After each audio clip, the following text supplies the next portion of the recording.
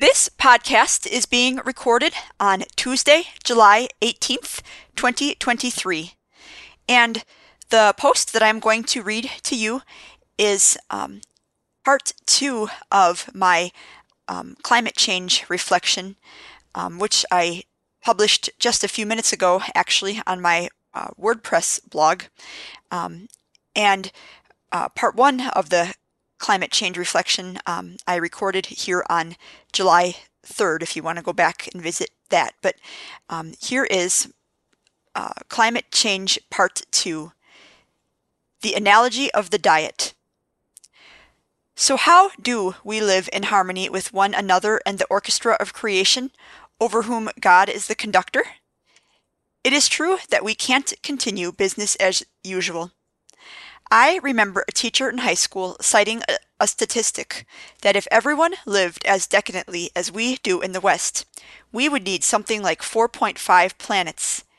And yet people in developing countries, understandably, aspire to live as comfortably as us, and their resentment of policies that penalize their carbon emissions when the West had free rein to develop unrestricted for hundreds of years is understandable too.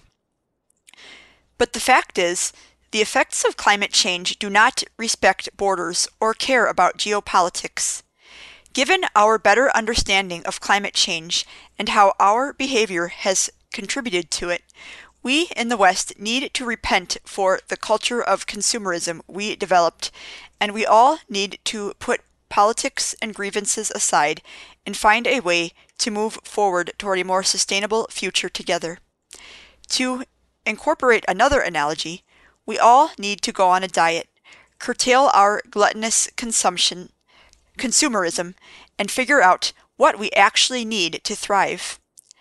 I believe we can survive, even thrive, with less. But what I found when I changed the way I eat is that it has not meant a life of misery, tiny, unsatisfying portions of gross food.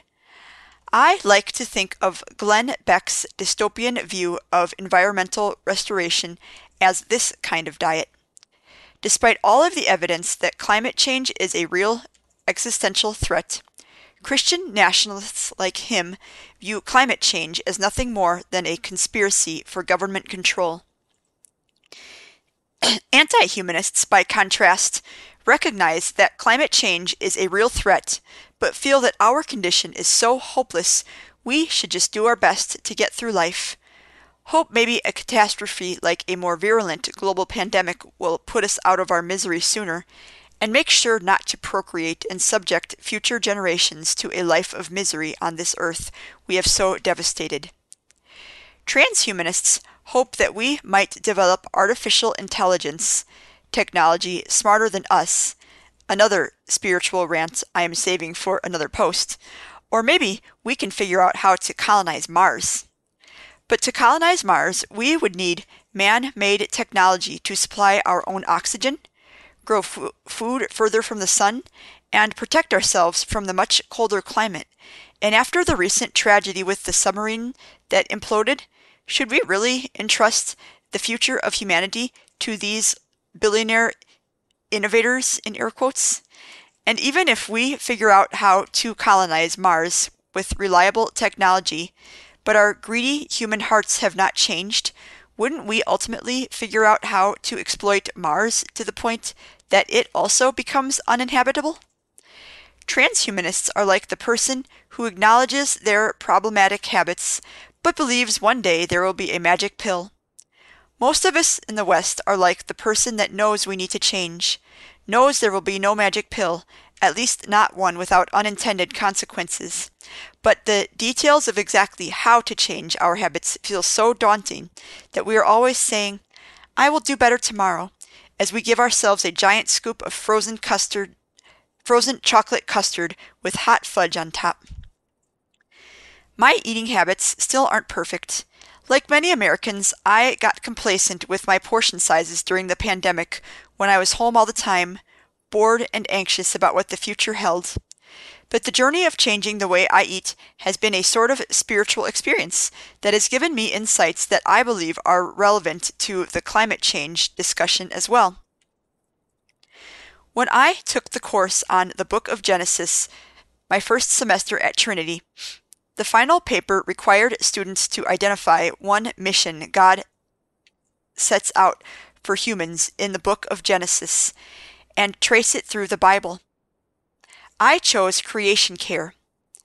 While reflecting on this subject filled me with passion, I was a bit overwhelmed by this assignment, the most demanding assignment I had done since my undergraduate capstone at Carroll University in 2012, and my brain was just barely recovering from the atrophy caused by working in the corporate world, so the research process exhausted me. The final week of the semester, my parents and I also had to make the difficult decision to put my sweet guide dog and companion for 12 years, Gilbert, to sleep. He had been slowing down for a couple of years, so I had accepted that it was time to say goodbye, but after the procedure, I still had difficulty concentrating. It had also been so long since I had to cite scholarly sources and use footnotes that this process overwhelmed me as well. I felt inspired to open the paper with the first few lines of Colors of the Wind, a song from Pocahontas, but could not find any examples of how to cite songs in Trinity's library resources, so I know this was cited incorrectly. But I managed to submit my paper in the nick of time, and to my amazement earned a 97%. I believe this professor showed grace and mercy, giving me a much higher grade than I deserved. But I think he could sense my passion, and he gave me excellent feedback on how to make my argument more compelling. He also recommended that I read Stewards of Eden by Sandra Richter, a seminary professor from Kentucky, passionate about convincing Christians that creation care is a biblical mandate. Since then, I got sidetracked by life, but finally at the end of last month, I read this book, and it was excellent. In my paper, I directed most of my blame for Christian apathy toward the climate crisis to the bad influence of prosperity theologians who conflate material wealth with God's blessing. The professor pointed out that while it is certainly true that the prosperity gospel has had a terrible influence on Christianity, it is a straw man argument because there are a lot of Christians who reject this theology and yet don't recognize that creation care is a biblical mandate. After reading this book, I finally understood what he was getting at. For example, most Christians are no different than most Americans in that we give little thought to the milk, eggs, and meat we put into our grocery cart. We are merely the invisible consumer, looking for the best product at the lowest price. It is the seller's responsibility to worry about where the product originated and how it was produced. Personally, I avoid beef and pork because red meat, at least red meat tender enough to be tolerated by the rest of the family, is very fattening, sits like a cement block in the stomach, and has almost no nutritional value. The fact that cows produce a lot of methane is a bonus reason not to eat it. Chicken and turkey make up the bulk of my meat consumption, with fish once or twice a week and eggs for breakfast twice a week. Long before reading this book, I was aware of the inhumane conditions of factory farms that produce pretty much all of the chicken, turkey, and eggs Americans eat, that I eat for enjoyment and because it is necessary to consume animal products to obtain vitamin B12 naturally. But I am embarrassed to say the suffering of these animals really didn't break my heart. In fact, I barely even thought about it. I suppose I viewed it as a necessary evil to provide enough food for the population. Besides, God permitted us to eat meat, and the Bible doesn't say much about the treatment of livestock. But Sandra Richter opened my eyes to the fact that actually God has a lot to say, especially in Leviticus and Deuteronomy, about the treatment of livestock. Of course, factory farms were not an issue back in biblical times. In fact, the ancient Israelites would have been subsistence farmers who barely grew enough to survive. Even so, God mandated that livestock be treated with dignity. The Israelites were commanded, for example, to not muzzle their oxen while they worked, so that the oxen could could enjoy some of the grain while threshing, even though every grain of wheat would have been precious to the Israelites. When animals were slaughtered, they had to be taken before the priest to ensure that the animal's life had been considered. Slaughter was never to be done casually or thoughtlessly, and God required the manner of death to be as merciful as possible.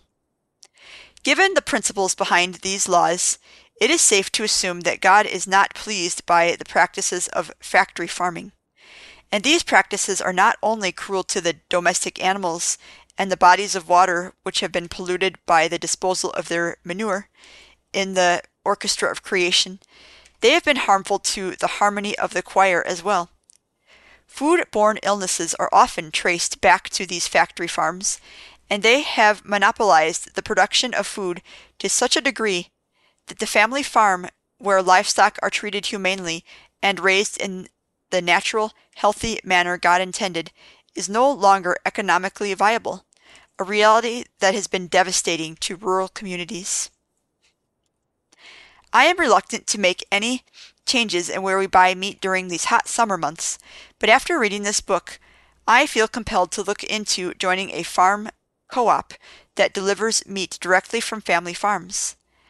I had an extremely liberal atheist English professor in college who talked about how her family did this, but now I realize this is a practice that should not be stereotyped as liberal. Conservative Christians should embrace it too. Will this mean that our meat costs more? Of course, and as a result we will have to either eat fewer meals with meat or figure out how to stretch it. The practice of factory farming has allowed us to eat more meat more cheaply than ever before in human history, and has given the developing world greater access to meat as well. But this has come at a devastating cost to our physical health in the West and the health of God's creation. But this doesn't mean curtailing all culinary pleasure, just redefining it. I have come to find, and this is the truth, that I feel more light and satisfied after a stir-fry of cauliflower rice and vegetables with little bits of chicken for flavor, or my mom's cabbage soup with little bits of ground turkey and a wonderful blend of cabbage, spices, and tomato sauce, than after a dinner that consists of the standard American hunk of meat. Genetically modified crops, especially wheat, have also been devastating to the land and to human health. In fact, my childhood consumption of massive amounts of this wheat is probably the reason that I have celiac disease. It is too late for me this side of heaven, but if you don't have celiac disease, I urge you to pay more for the hippie stereotype breads that are made from the natural wheat our great-grandparents ate. It may mean fewer servings of bread in your diet, but your body and the earth will thank you. And when Christ returns to redeem all creation, I look forward to eating warm, fresh-baked bread again. Finally, I agree that God does want us to prosper, but his idea of prosperity is completely at odds with the material prosperity championed by prosperity theology, a dangerous marriage of American capitalism with God's supposed blessing. I think we need to recognize that some of our customs that bring us pleasure in this world are just so hedonistic and over the top that they need to be abandoned. One of my favorite treats, and one that can easily be adapted to be gluten-free, was a warm, fudgy chocolate brownie in a bowl with a heaping scoop of chocolate ice cream on top. Just writing about it makes me hungry. But after eating this decadent dessert, my stomach felt heavy, and sometimes I would even feel a little sweaty or shaky, so it did a terrible number on my blood sugar. Some will say, oh come on, you're allowed to have a treat now and then. But the thing is, I don't think God ever intended for us to eat the processed sugar that is so ubiquitous in our society, even as a treat. Processed sugar is a product that companies intentionally designed to be addictive, to keep you coming back for more, to maximize profit. For our great-grandparents, a treat was the summer harvest of fresh strawberries, or the apples in fall. We need to respect the temple of our bodies. 1 Corinthians chapter 3, verses 16 and 17, and God's creation by returning to this mindset. While I believe I will get to enjoy bread again, a food that was once a natural, healthy food that can be traced back to Bible times, I believe that even after our resurrection, I will not be eating warm chocolate brownies with ice cream on top, and won't even want one. Such a craving is merely a sinful desire of my heart in this world, a decadence unimaginable and unavailable for most of human history. But this gluttony is also found in our culture's insistence on a new phone every year, a new car every 3 years on average, and especially the fast fashion industry, which I knew exploited women and children in third world countries whom our culture unfortunately views as less valuable members of the choir. But I did not realize until watching an expose recently, I think it was on 60 Minutes, that fast fashion has also devastated the environment. Did you know, for example, that every year for big events like the Super Bowl, millions of shirts are produced in advance of the event, proclaiming both possible outcomes. After the game, the victory shirts for the team that ended up losing are sent overseas, supposedly to help the poor, but it is more than these countries can handle, so these clothes often end up in landfills. So we basically inundate third world countries with our trash, our rejects, just to make sure that merchandise is available instantly after the game. I was astonished and appalled to learn this. I think we really could handle waiting a few days or even weeks for merchandise so that companies only need to produce one set of shirts, or better yet, we could just remember the game in our hearts and save all those resources for something more useful. As for the purchase of new phones or cars, this can't entirely be blamed on vain consumers who crave novelty. I love using phones and computers until they are so old that most apps aren't supported by their operating systems anymore. But eventually, the inability to access necessary apps for work and school force people like me to buy a new device, playing right into the hand of big tech companies who are more interested in the short-term profit generated by a new product than environmental sustainability. During the 1920s, my paternal grandpa's parents owned a motel and restaurant. When the business was sold in the 1950s, Grandma and Grandpa inherited some of the equipment, including a smash toaster that made the most amazing toast that I always looked forward to when visiting Grandma and Grandpa in the 1990s and 2000s. Grandma isn't really able to cook anymore, and I don't eat toast anymore, so I don't know what became of it. But the point is, it was still cooking perfect toast at more than 80 years old, whereas now it seems like you are lucky if a toaster lasts more than a year, and a phone or computer is considered old if it is more than 5 years old. I think we as a culture, especially Christians, should demand products be made to last, like Grandma's smashed toaster. There is no reason why the chunk of metal that is my phone should have to be replaced every 5 years when the hardware is still in perfect condition. If the brain power exists to create the coding for new operating systems, I would think relatively little brain power by comparison would be necessary to install necessary upgrades on existing hardware so that we can keep and use only one chunk of metal for 80 years. This would make customers like me happy and would also better ensure the long-term sustainability of their business, since the metals required for these phones are a non-renewable resource that may eventually run out.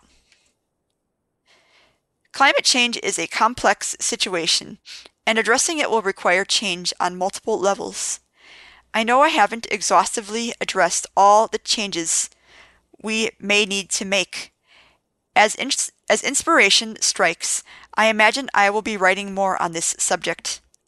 I also acknowledge the importance of humility because although I have boasted of my intention to start buying meat that supports the family farm, and my stubborn refusal to buy a new phone until I am forced to, my environmental stewardship is far from perfect. A couple years ago, Frontline did an expose of the plastic industry, which claims their products can be recycled. but practically speaking, many of them cannot. To illustrate this, a reporter walked through the grocery store and pointed out all of the plastic packaging on the shelves. I don't think audio description was available for this show, so I couldn't see everything, but she specifically mentioned boxed lettuce, which I eat pretty much every day, unless fresh romaine hearts are available. The 10-ounce boxes typically last me 2 days, and the 16-ounce boxes around 3 days. So while my habit of eating big salads at lunchtime is extremely healthy for my physical body, I contribute 2 to 3 single-use plastic salad boxes to the landfill each week. But at this point, I don't know how to change this short of giving up salad, because we do not live in a climate conducive to growing our own steady supply of really any vegetables, including salad. I also recognize there may come a day when I may have to make more substantial sacrifices, like perhaps live for a few hours each day at least without air conditioning, as running air conditioners puts tremendous strain on electrical grids. And if that day comes, I am sure that in my fallen state, I will forget all about Christian ideals and complain bitterly about it. While my mom grew up without air conditioning and doesn't seem as bothered by the stifling heat and humidity that takes over when the air conditioner goes out, the few occasions I have had to go without it, like when we had a 4-day power outage following a storm 2 summers ago, I am absolutely miserable. Once we are accustomed to luxuries, it is difficult to give them up. But part of this misery could be that our house doesn't have great air circulation, but we aren't planning to stay here forever. Maybe for our next house, we should look for one within walking distance to a public pool or clean lake, to swim hot summer afternoons away, just like Mom did growing up. God is gracious and merciful and understands that we live in a fallen world where much is out of our control. But as Christians, I believe we have the duty to be receptive to the Holy Spirit and open to new ideas of how He may be calling us to live more sustainably. Most importantly, we as Christians should be the ones taking the lead, lovingly sharing God's wisdom with our culture, working towards getting the choir closer to the harmony God intended. The Secret Garden, the children's classic written by Frances Hodgson Burnett, does not have an overt Christian message. Yet when I reread this book as an adult and observed how Dickens lived in perfect harmony with nature, putting wild animals at ease to such an extent that they followed him around, even rode on his shoulder, the way he helped transform Mary and Colin from spoiled, sad, lonely kids to joyful children who loved the great outdoors, it occurred to me, this is what paradise might look like. But as Christians, we don't have to wait until then to start working towards this vision. What if we acted like Dickens, gently, lovingly showing a contrary world how to run the hidden pine trails of the forest, taste the sun-sweet berries of the earth, roll in all the riches all around you, and for once never wonder what they're worth. And that's from Colors of the Wind. What if we lived as if the rainstorm and the river and the land and the air are our brothers, as if the heron and the otter and the sandhill crane and the black-capped chickadee, and I suppose even the mosquitoes and the bees, are our friends? Changes in lifestyle are never easy in this fallen world, and like I said, there are still days when I crave that decadent brownie with ice cream on top. But the long-term joy of feeling lighter and healthier has been worth the sacrifice, just as I believe the long-term prospect of singing in harmony with one another and the orchestra of creation again ought to thrill us far more than all of the material wealth of this world.